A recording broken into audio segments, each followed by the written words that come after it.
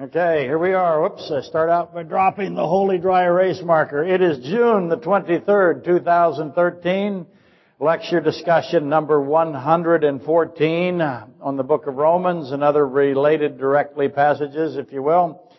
And so if this is the first lecture you have ever heard on the internet or attended here, then you're missing the other 113. So what could possibly go wrong, right? Okay. I'm in another fine mess. Another fine mess I've gotten myself into Ollie. That dates me. You have to know who that really is. But it's the whole, when one finds oneself at the bottom of a deep ravine or pit or hole or whatever, it's advisable to resist further digging. That's not me. I just go get heavy equipment if I'm down there and see what else I can do, and that's what I've done. I've ignored that advice, and that's pretty much where we find our little band of travelers now. I have successfully led us into lecture abyss, to lack of a better term. That's my attempt to solve the technical problems and such that we had on June the 9th. And what has resulted now the past 2 weeks is a carnage of undecipherable, unconnected pile of stuff, which has pretty much left everybody confused. And I know that. Usually I like making you confused, but I like doing it on purpose, and I haven't done it on purpose. So, in line with that old other adage that says, if at first you don't succeed, use more explosives, I'm going to see if I can blast myself clear of the gravitational pull of the planet. What is he really talking about? I love that commercial about Planet Stupid. Have you heard that? You're orbiting Planet Stupid, and the gravitational pull of Planet Stupid is really strong, and you have to try to get yourself away from Planet Stupid, but it's sucking you in, and you're about to crash and burn into Planet Stupid.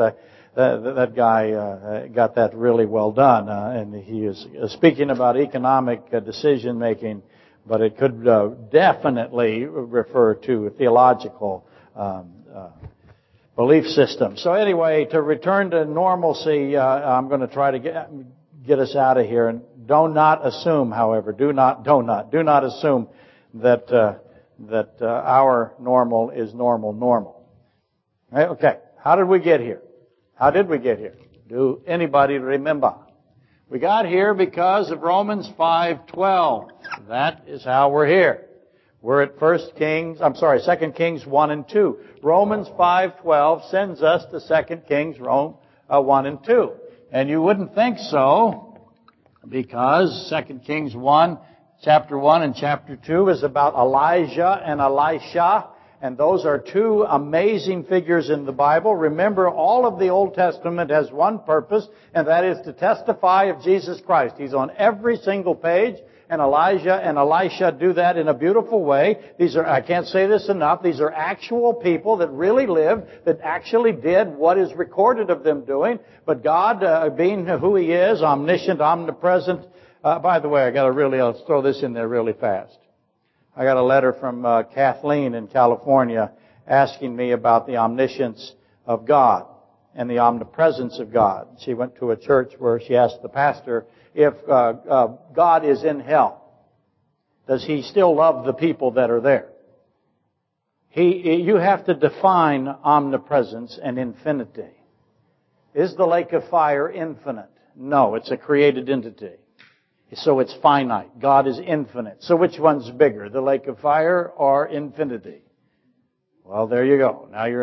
What does omnipresence mean? It means He is everywhere at all times. What is omniscience? He knows everything at all times. Does He know what is going on with a finite group of people? Nonetheless, a huge amount of people that are in the lake of fire at the end of the age after the great white throne judgment. But does He know that they're there? Yes.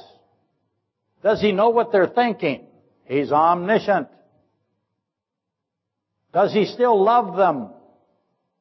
He weeps for them every day. All day. So there you go, Kathleen. Anyway, Romans 5:12 sent us to 2 Kings 1 and 2, which is this amazing typological passage in the Old Testament. All of them are this way. Elijah and Elisha. In fact, Elisha does testify prominently of the omniscience of Jesus Christ, more so than anything else. He declares that Christ is omniscient God.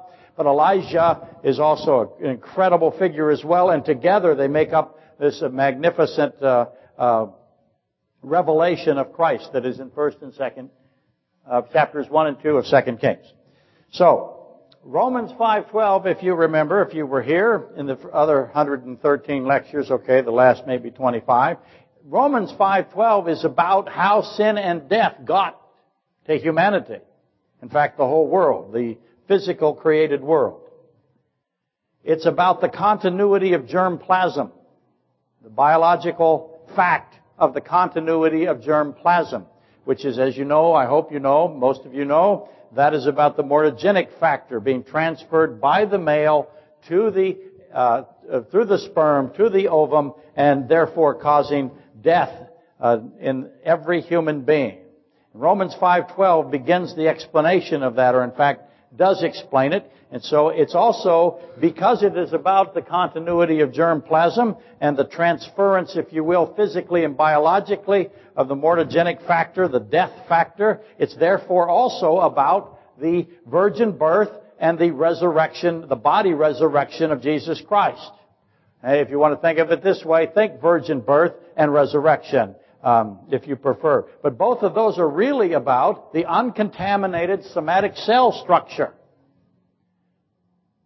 Those are uncontaminated somatic cell subjects versus contaminated somatic cells.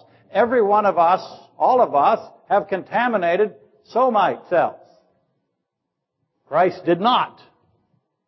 He was the one, the only one, that did not. Romans 5:12 is about that, and that means that 2 Kings 1 and 2 must also be about that. It must be about the virgin birth and the body resurrection of Christ, and it is. To recap this a little bit, the virgin birth proves that Jesus Christ is God Himself and sinless, because only God could be born in this way or put this process together and have it work.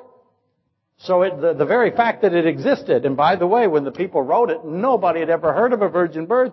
No one had ever conceived of a virgin birth. How in the world did these guys get together and write it down? Because not only did they write it down in Romans 5:12 and all through the New Testament, but they also wrote it down in Genesis. Moses wrote it and Isaiah wrote it. So the concept was foreign, but yet it was included in Scripture before anyone even thought it was possible.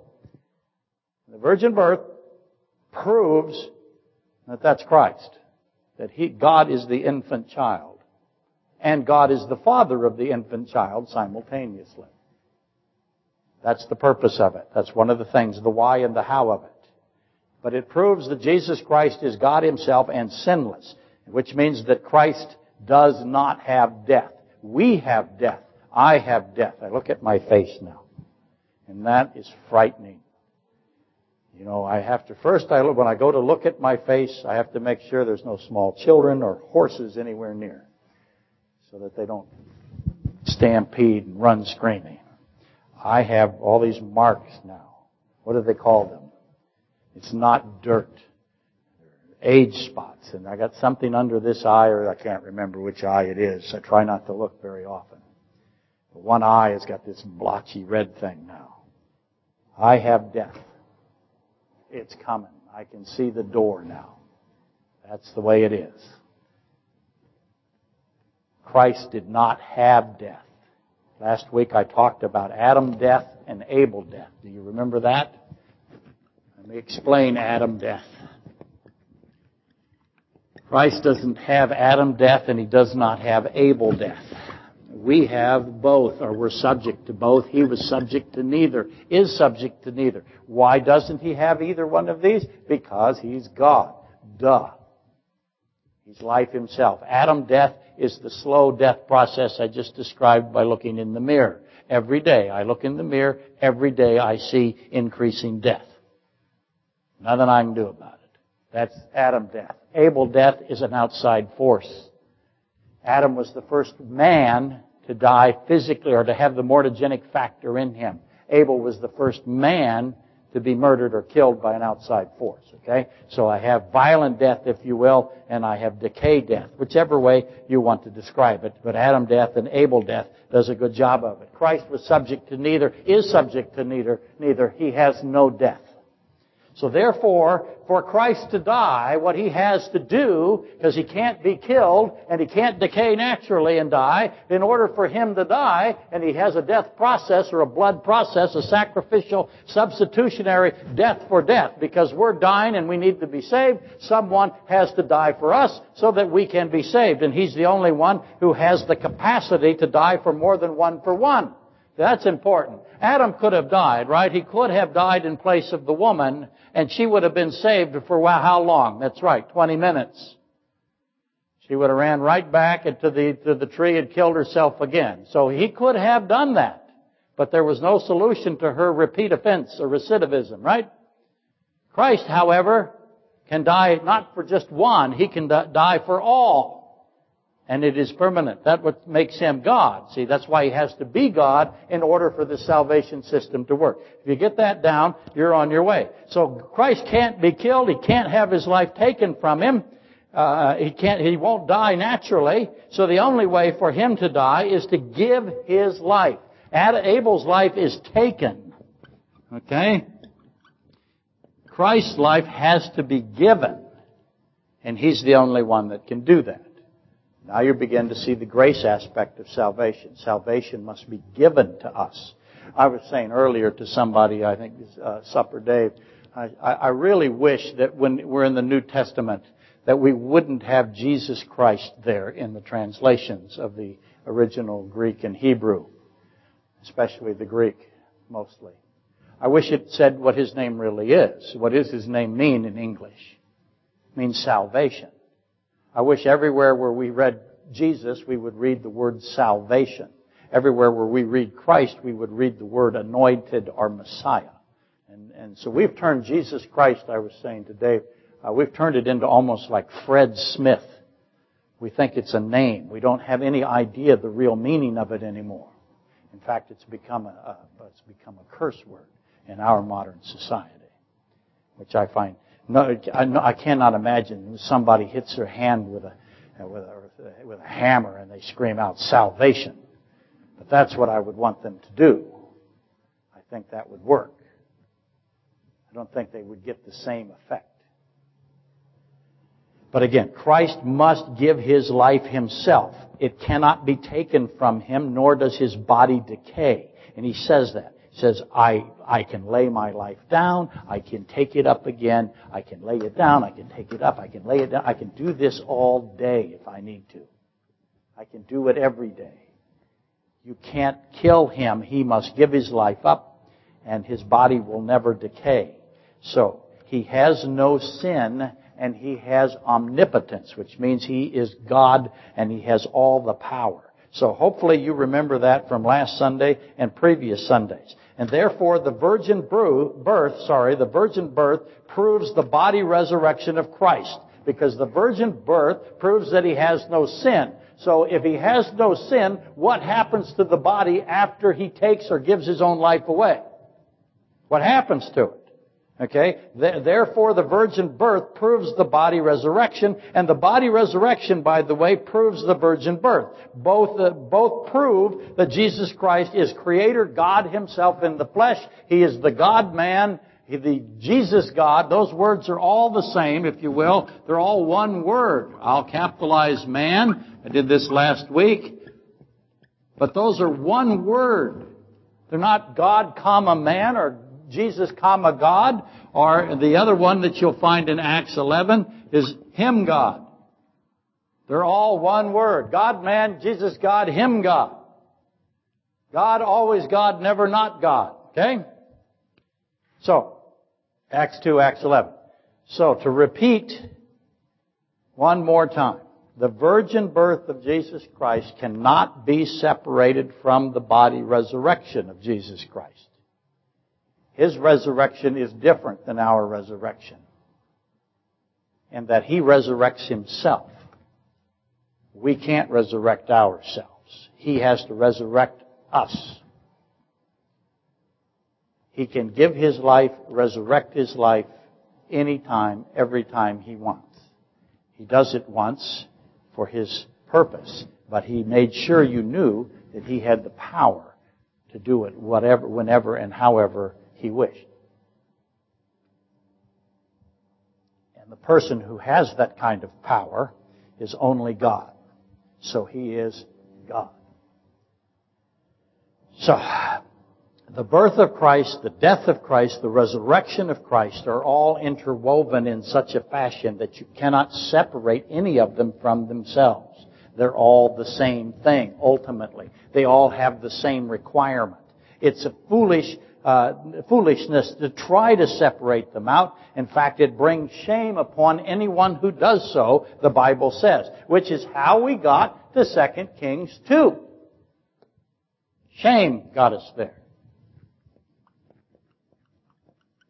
Because people were trying to separate the body resurrection, the doctrine of the body resurrection, from the,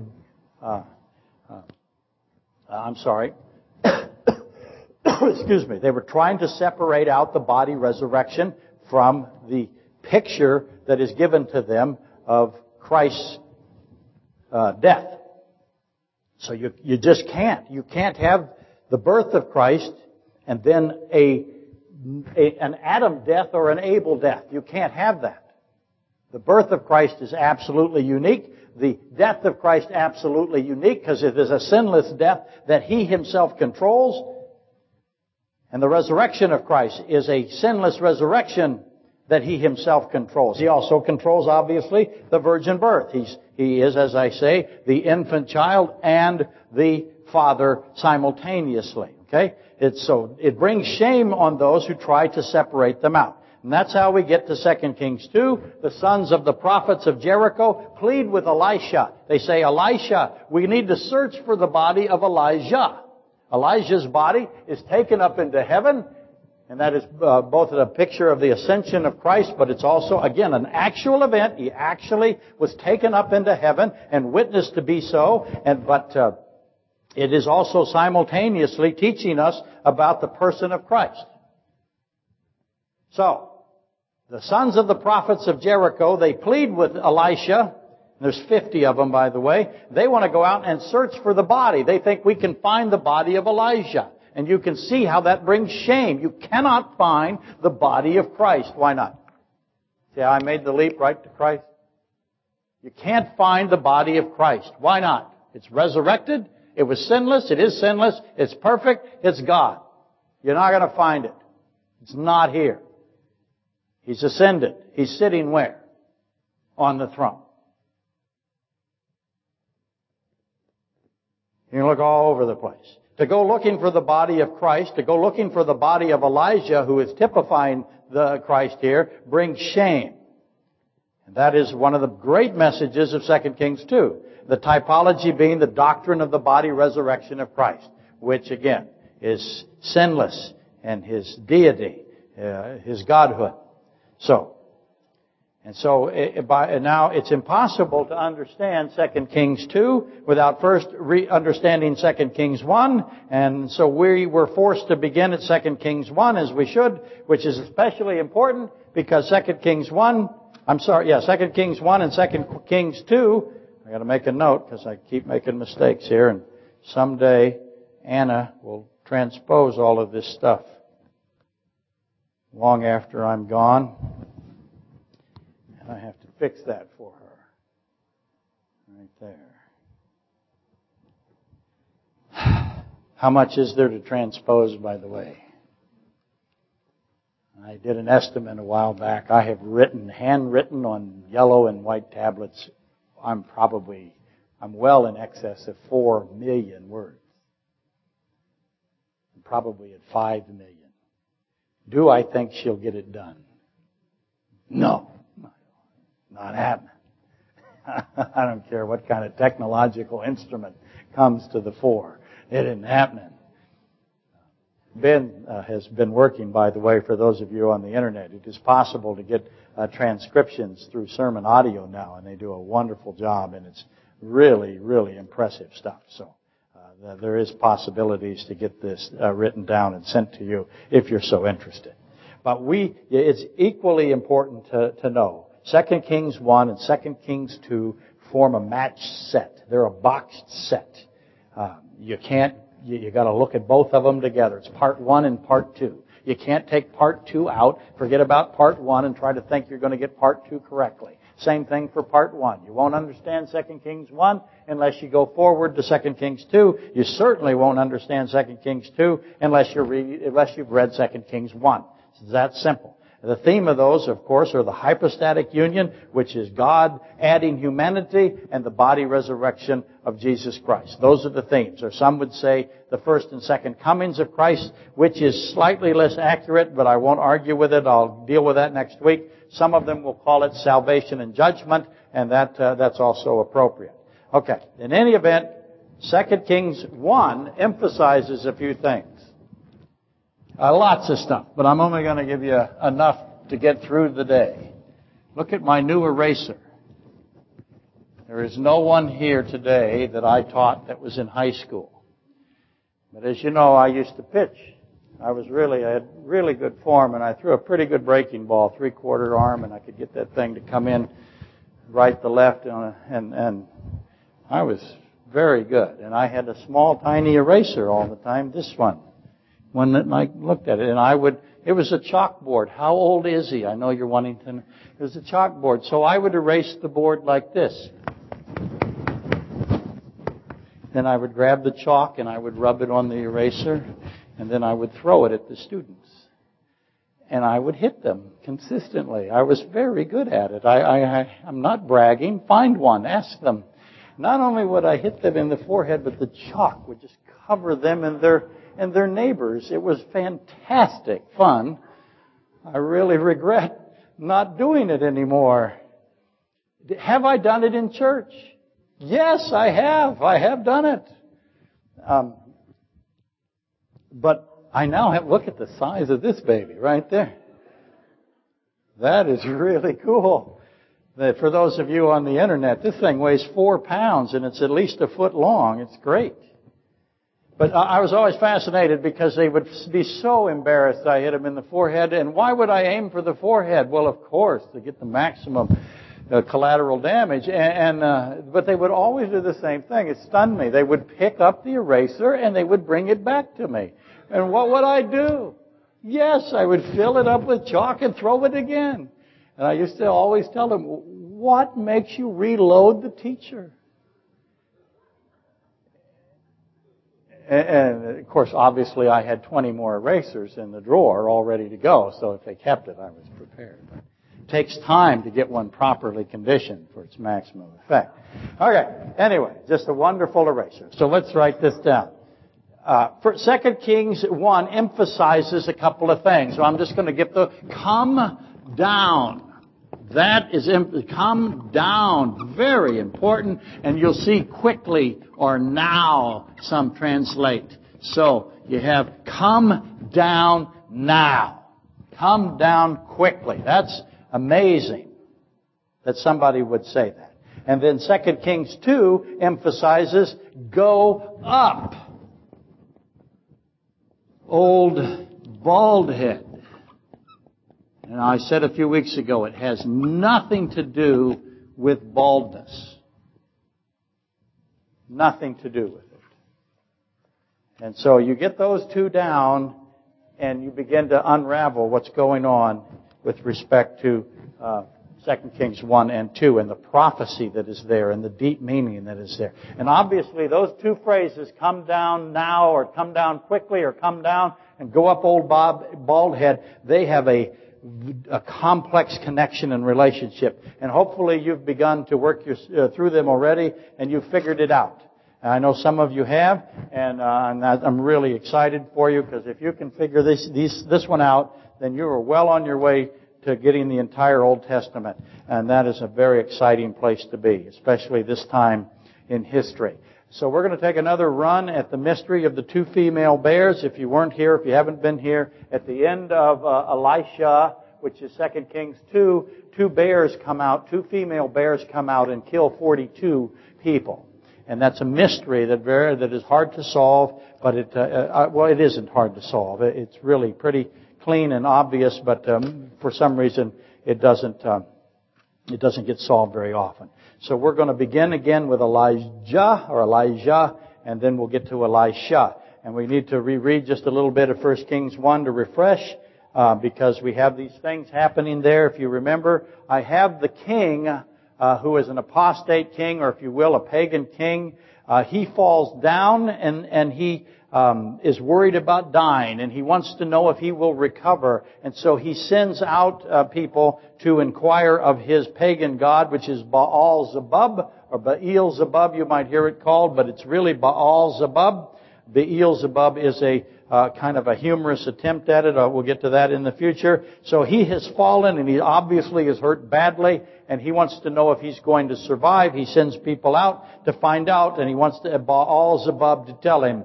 And of course, there is no Baal-zebub. He doesn't exist, but nonetheless, that doesn't stop people from worshiping inanimate things. He's worshiping a rock.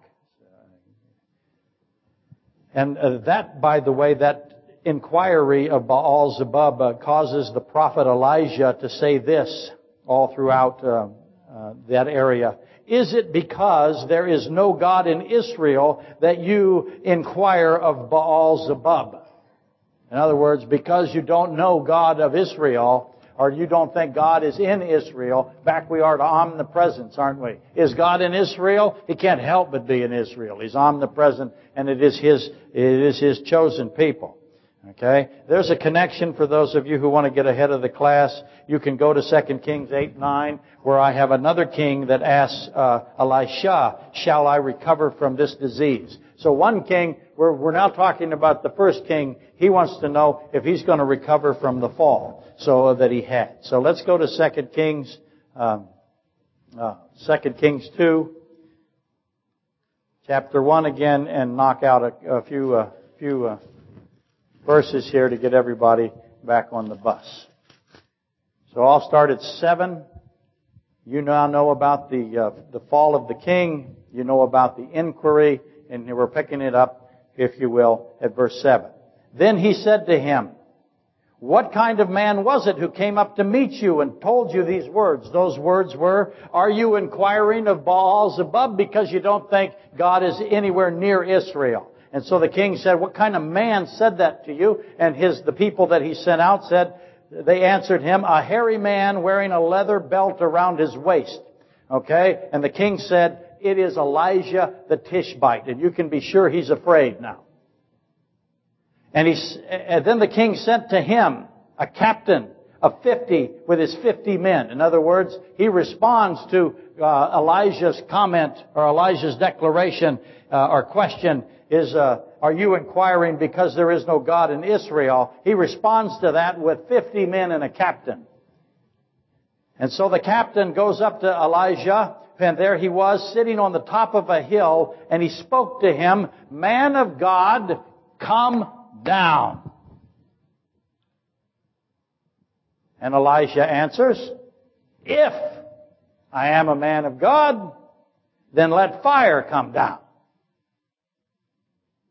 from heaven and consume you and your 50 men.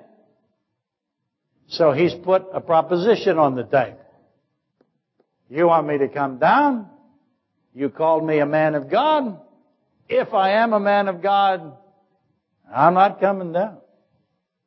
Fire's coming down, and you're going to burn. We're going to find out really quick here what?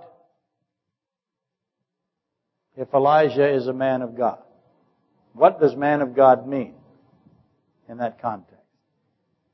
And fire came down from heaven and consumed the captain and his 50 men. Then the king sent to Elijah another captain of 50 with his 50 men. How'd you like to be the second captain? And he answered and said to him, man of God, thus the king said. Nice move, really. I always appreciated these captains. The first one, clearly as dumb as a bag of rocks. Second one goes, Thus the king said, come down now. So Elijah answered and said to him, or them, if I am a man of God, let fire come down from heaven and consume you and your 50 men. If I am a man of God. Because you've both called me that. And the fire of God came down from heaven and consumed the captain and his 50. Again, the king sends a third captain of 50 with his 50 men. And the third captain of 50 went up and came and fell on his knees before Elijah, the smartest man, as I said last week, in all of the Old Testament. One of the smartest. And says, man of God, please let my life and the life of these 50 servants of yours. We're switching sides. I've watched you blow people up. I believe you're a man of God. I believe God is there. I believe you represent God. I believe you. I'm giving up. I'm falling on my knees. Please take these servants. We're all in agreement here. We had a vote. We're all switching sides. Here's our uniform. Take what you got to take. We're now on your side. We've seen the fire. We're going with the fire. The other guys obviously feared the king, didn't they? More than they feared Elijah. Because if they went back to the king, what would the king have done to them if they had returned with? See, they were afraid. So what are you more afraid of? God or a king? That, by the way, is the lesson of the book of Revelation, is it not? Man of God, please let my life and the life of these 50 servants of yours be precious in your sight. Look, fire has come down from heaven and burned up the first two captains of 50 with their 50s. But let my life now be precious in your sight. Okay? What an intelligent man. Obviously, I omitted a lot of very key pieces today because of the time. But for now, just focus on these three. A man of God, the king has said to come down. And that's what they're saying. Man of God, the king has said, come down. And he responds, if I am a man of God, let fire come down. We're going to prove right now if I'm a man of God, let fire come down from heaven. The second captain says, come down quickly. And the third captain says, man of God, let my life be precious in your sight and the life of these 50. So notice immediately a king commands that the man of God come down from his mountain or his hill or whatever. He wants the man of God to come down. He's screaming at him, come down. But the man does not come down. Fire instead in his place comes down and consumes. So now immediately the rule is what? Whenever you're reading an Old Testament story, find Christ in the Old Testament story. It's a picture of Christ. The rule is also to find the New Testament complement. So while I'm telling you this again, you're thinking in your head, where is Christ? Where is the New Testament complement? Obviously, Christ is the one, it's a physical manifestation, isn't it? Christ is the one with the fire. Elijah, again, is an actual, this literally happened. These were actual people. This literally happened. They said what they said. What happened, happened. But at the same time, Elijah is a typological portrait of Christ. He's a hidden picture of Christ. Or in other words, there's a picture of Christ hidden here. And so he's picturing Christ. So I'm not going to say man of God. I'm going to say the God-man. Somewhere in the New Testament, somebody is going to say to the man God or the God-man, the God that has added humanity, Jesus Christ, somebody is going to order Christ to come down from some place, right? We'll read it in a minute. So that's what we're talking about here, aren't we? By the way, did Christ come down from heaven? Yes. How many times does He come down from heaven? He comes down twice. The first and second comings, or the first and second advents, if you will. The first time He comes, it's to bring mercy and salvation. And the second time He comes to bring fire and end sin. God is going to end sin. He's not going to let you stay in sin. He's going to stop it. If he doesn't stop it, what does that say about him? Either that he can't stop it or he won't stop it. Both of those mean that he's what? Evil. And he's not. He's always good. But the fire proves, at least the third captain went, that is God. I don't have any doubt about it, and I'm falling on my knees, and I'm begging for my life. I believe you're with God. You're representative, associative. God is there. Because that's the point of the fire, right? Twice Elijah is ordered to come down, and twice Elijah sees those words as a what? What's he see him as? He certainly sees it as a blunt questioning of Elijah's representation of God, doesn't he? Because he starts out, if I am a man of God, and you get fire. Because you deserve fire. For what? Ordering me to come down. You don't order Christ to come down. Why not? Come down is immediately seen by Elijah as a mocking insult, questioning the presence of the Creator God. And consuming fire is sent to prove it, to prove something. You see, implied in the order to come down, and this is the key thing. Come down, what's missing? Something missing. He says come down, but he left something out that he knew was implied. Elijah knew was implied. It's the same thing your wife says to you husbands. Come down or else. What's the or else? Come down. I got to fit him in. Come down or what? I come up there and I what? I drag you back dead to the king. Because you have insulted my king. He's going to prove that Baal-zebub is more powerful. I need to talk to Baal-zebub. I'm not going to talk to the God of Israel, God of creation. And you said, do you inquire of Baal-zebub because you think there is no God in Israel? There is a God in Israel. And the king says, no, there isn't. There's only Baal-zebub. So we have a battle here. Elijah's famous for those kinds of things, by the way. If you're around Elijah and you're on the side of Baal-zebub, I would recommend the very best asbestos material system that you can find. Because you're going to get burned. It's what happens with him.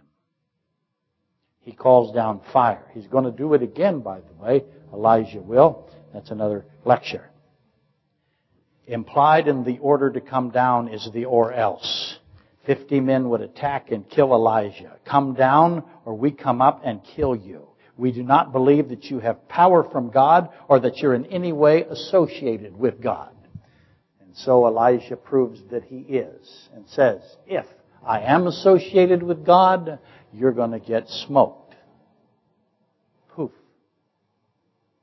So now begin to connect that to what in the story of Elisha? I know this is the third part. Some of you have missed the first and second parts. Connect that to the two bears that killed the 42 people. See, that's what we're doing. I'll read that again in a moment, but first we need to find the New Testament complement. Okay, where is the New Testament complement? I'm going to read one place it is. Where does somebody yell at Christ to come down from some place?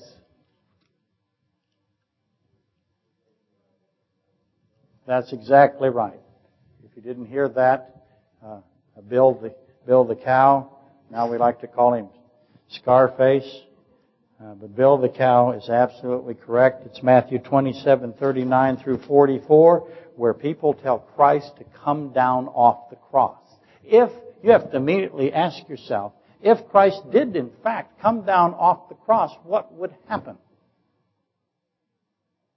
A good thing or a bad thing? Bad thing. Okay, so I'll read Matthew 27. Let me just say this. You always have to look for the prophecy and then the fulfillment. otherwise you're not going to come away with any understanding. Know this, God defends His doctrine of salvation. He protects it. He protects it. Why? Because He loves people.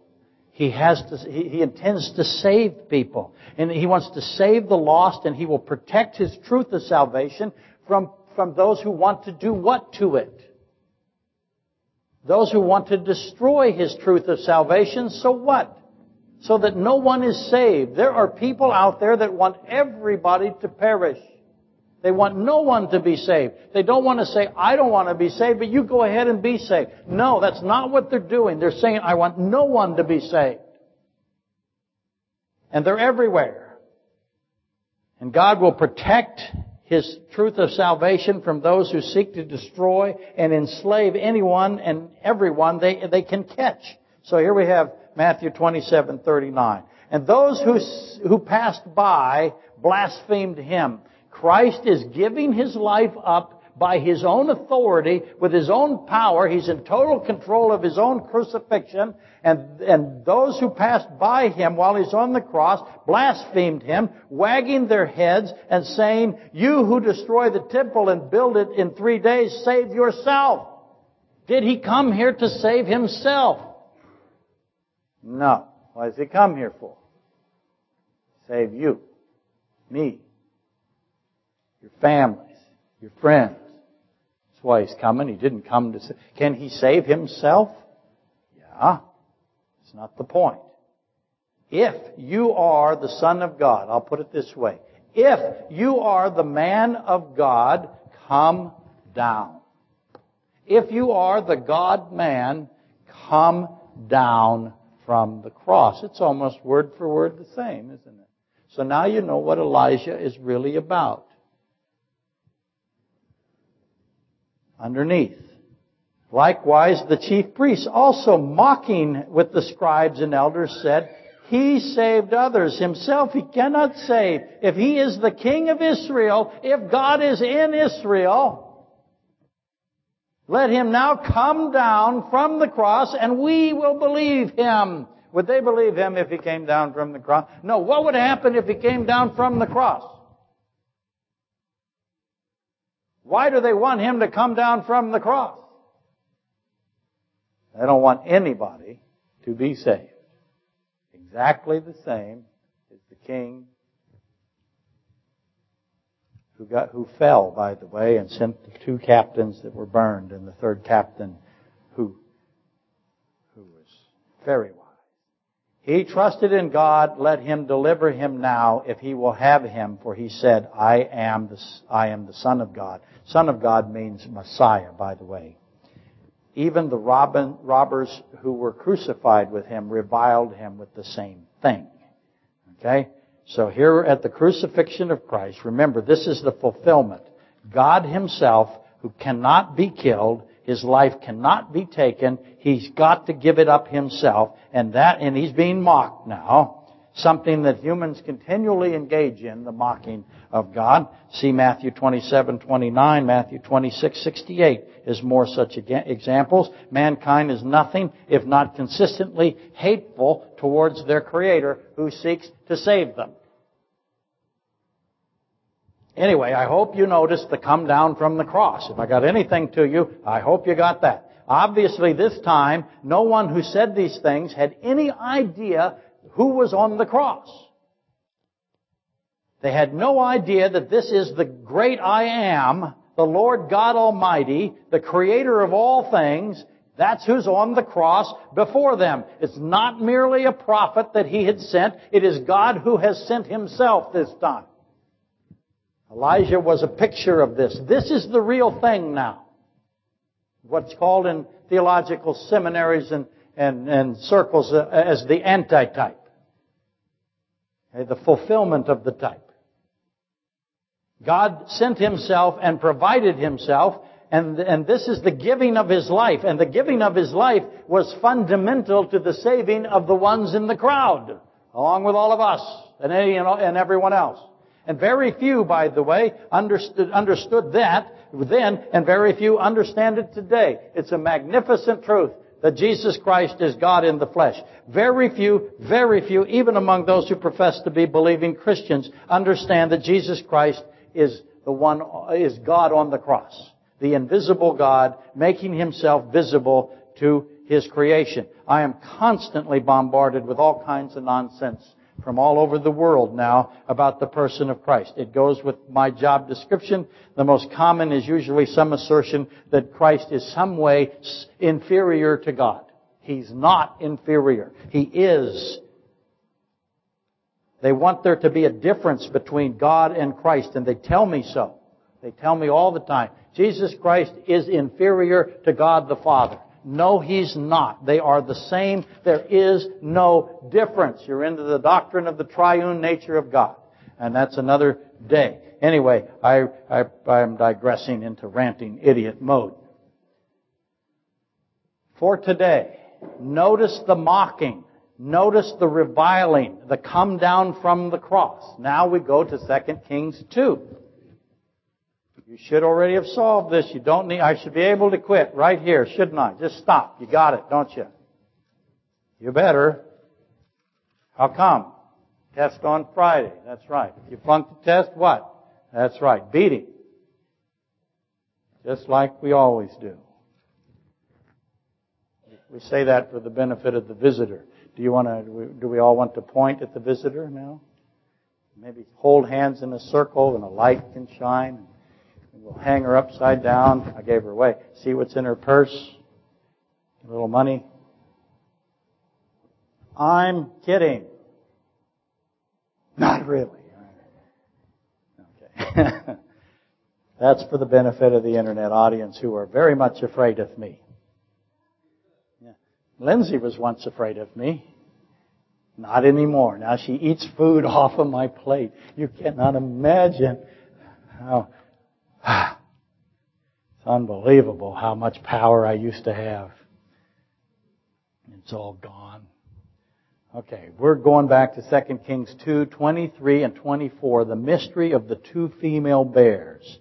If 2 Kings 1 is Elijah portraying Jesus Christ, a prophecy of the giving of His life for salvation and therefore the unstoppable resulting resurrection. Do you get that? Once He gives His life, the resurrection is unstoppable.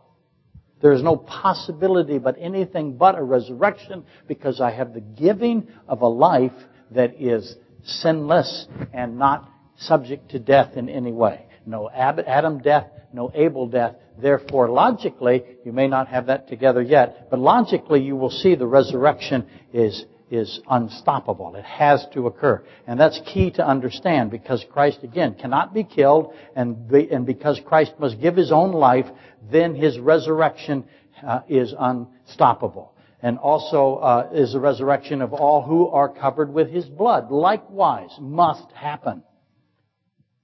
Basic geometry logic. Resurrection unto life. Death cannot hold Him. It's impossible. Same is true for those who choose Him. So Elijah, 2 Kings 1, is marinated in the doctrine of the body resurrection of Jesus Christ, as is Elijah, 2 Kings 2. So now we're going to go there. 2 Kings 2, 23 and 24. Okay? Then Elisha went up there to Bethel. He finished doing a miracle at Jericho. We'll cover that next week. And as he was going up the road, some soldiers came from the city. How many do you think came? There's two views on this. Some say 50 came. Some say only 42 came. We'll cover both views next week. So your Bible might say youths, but it cannot be youths. I'll prove that next week. It's soldiers. Came from the city. We got soldiers again and mocked him. We have mocking again and said to him, "Go up, old bald head." Or some will have it, go up, you bald head, which I think is more correct. So let me get rid of the old and put the you. Go up, you bald head, because he wasn't old, was he?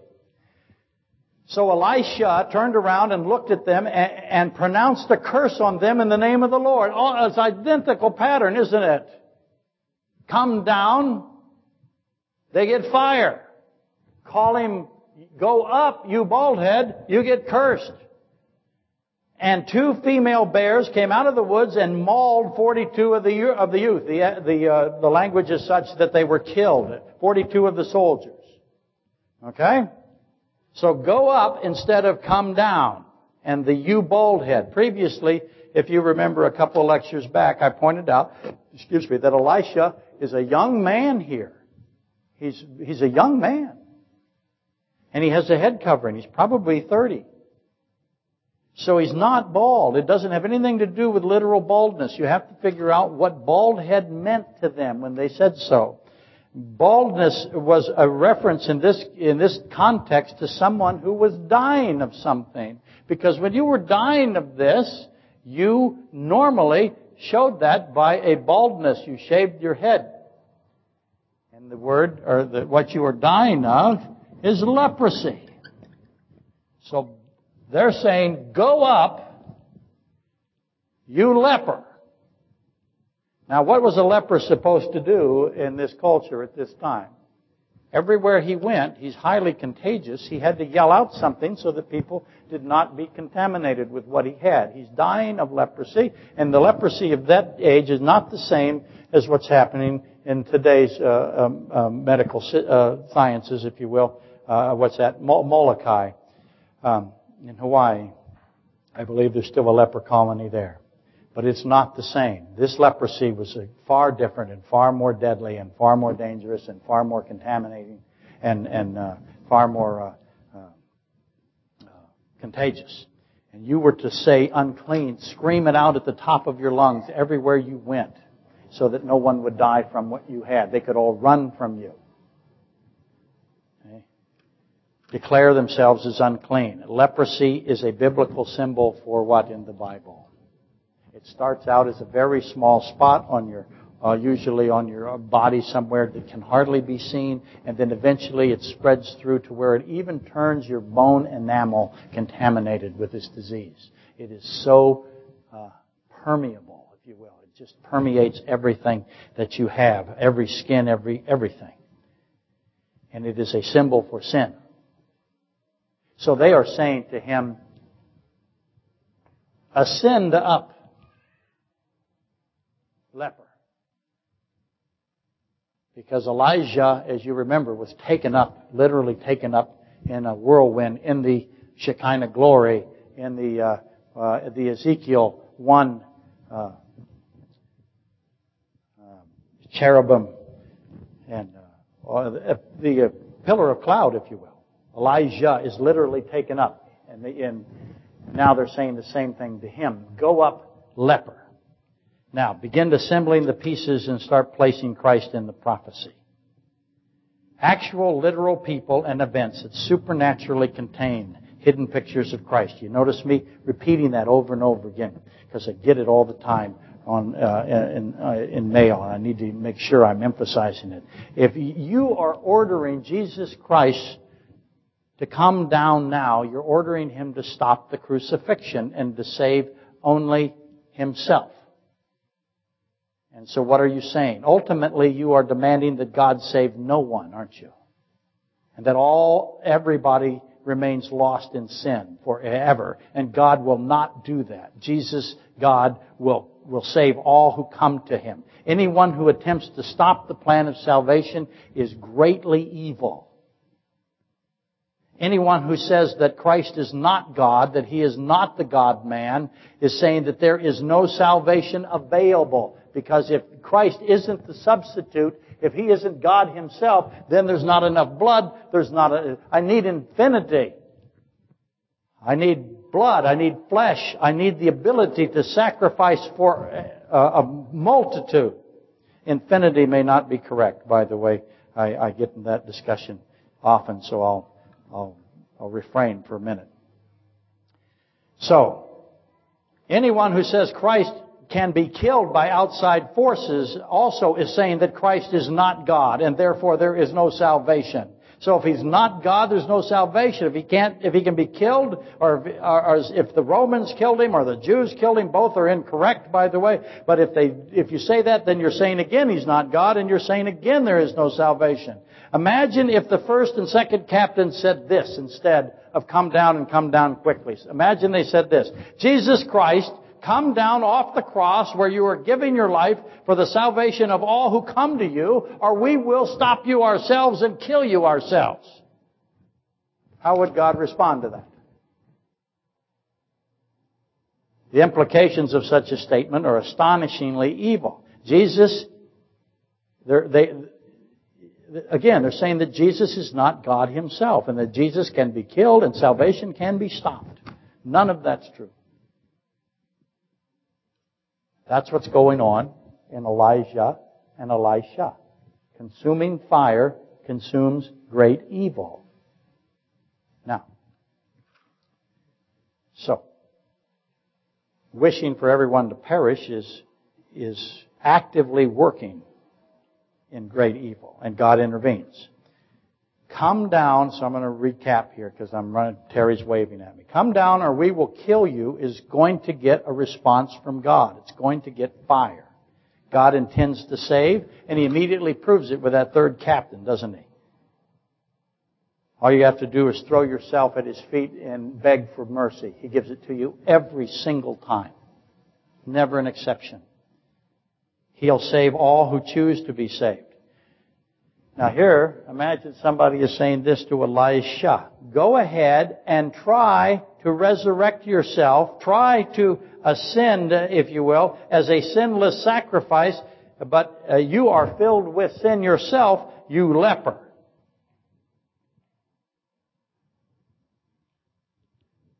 They're mocking him. They are mocking the resurrection of Christ. And they are mocking the sinlessness of Christ. And there we are now back to where? Romans 5:12, which is about the sinlessness of Christ in the virgin birth and the resurrection. If you say that to Christ, He will defend His plan of salvation. In this case, He sent 2 bears. Jesus Christ will give Himself up and He will resurrect Himself. Nothing anyone can do to stop it. It's impossible to stop it. Now all that remains is, why salt and a new bowl? And why 2 bears? And how many of them were there? 42 or 50? How many think there were 50 that came and 8 survivors? I've said that a lot. I've said it, however, it could have been a misdirection. How many think there's only 42? If you think there's only 42, where'd those 8 go? Did they see the other 50? Did I have 8 guys say, I ain't going anywhere near this? What, are you crazy? 42, by the way, is the number for who in the Bible? I said this a few weeks ago. It's the number of the Antichrist. He rules for 42, or the second half of the Great Tribulation, 42 months. So that 42 is going to be an interesting number. Next week, let's rise and be dismissed. And the musicians come forward. Look how fast they are.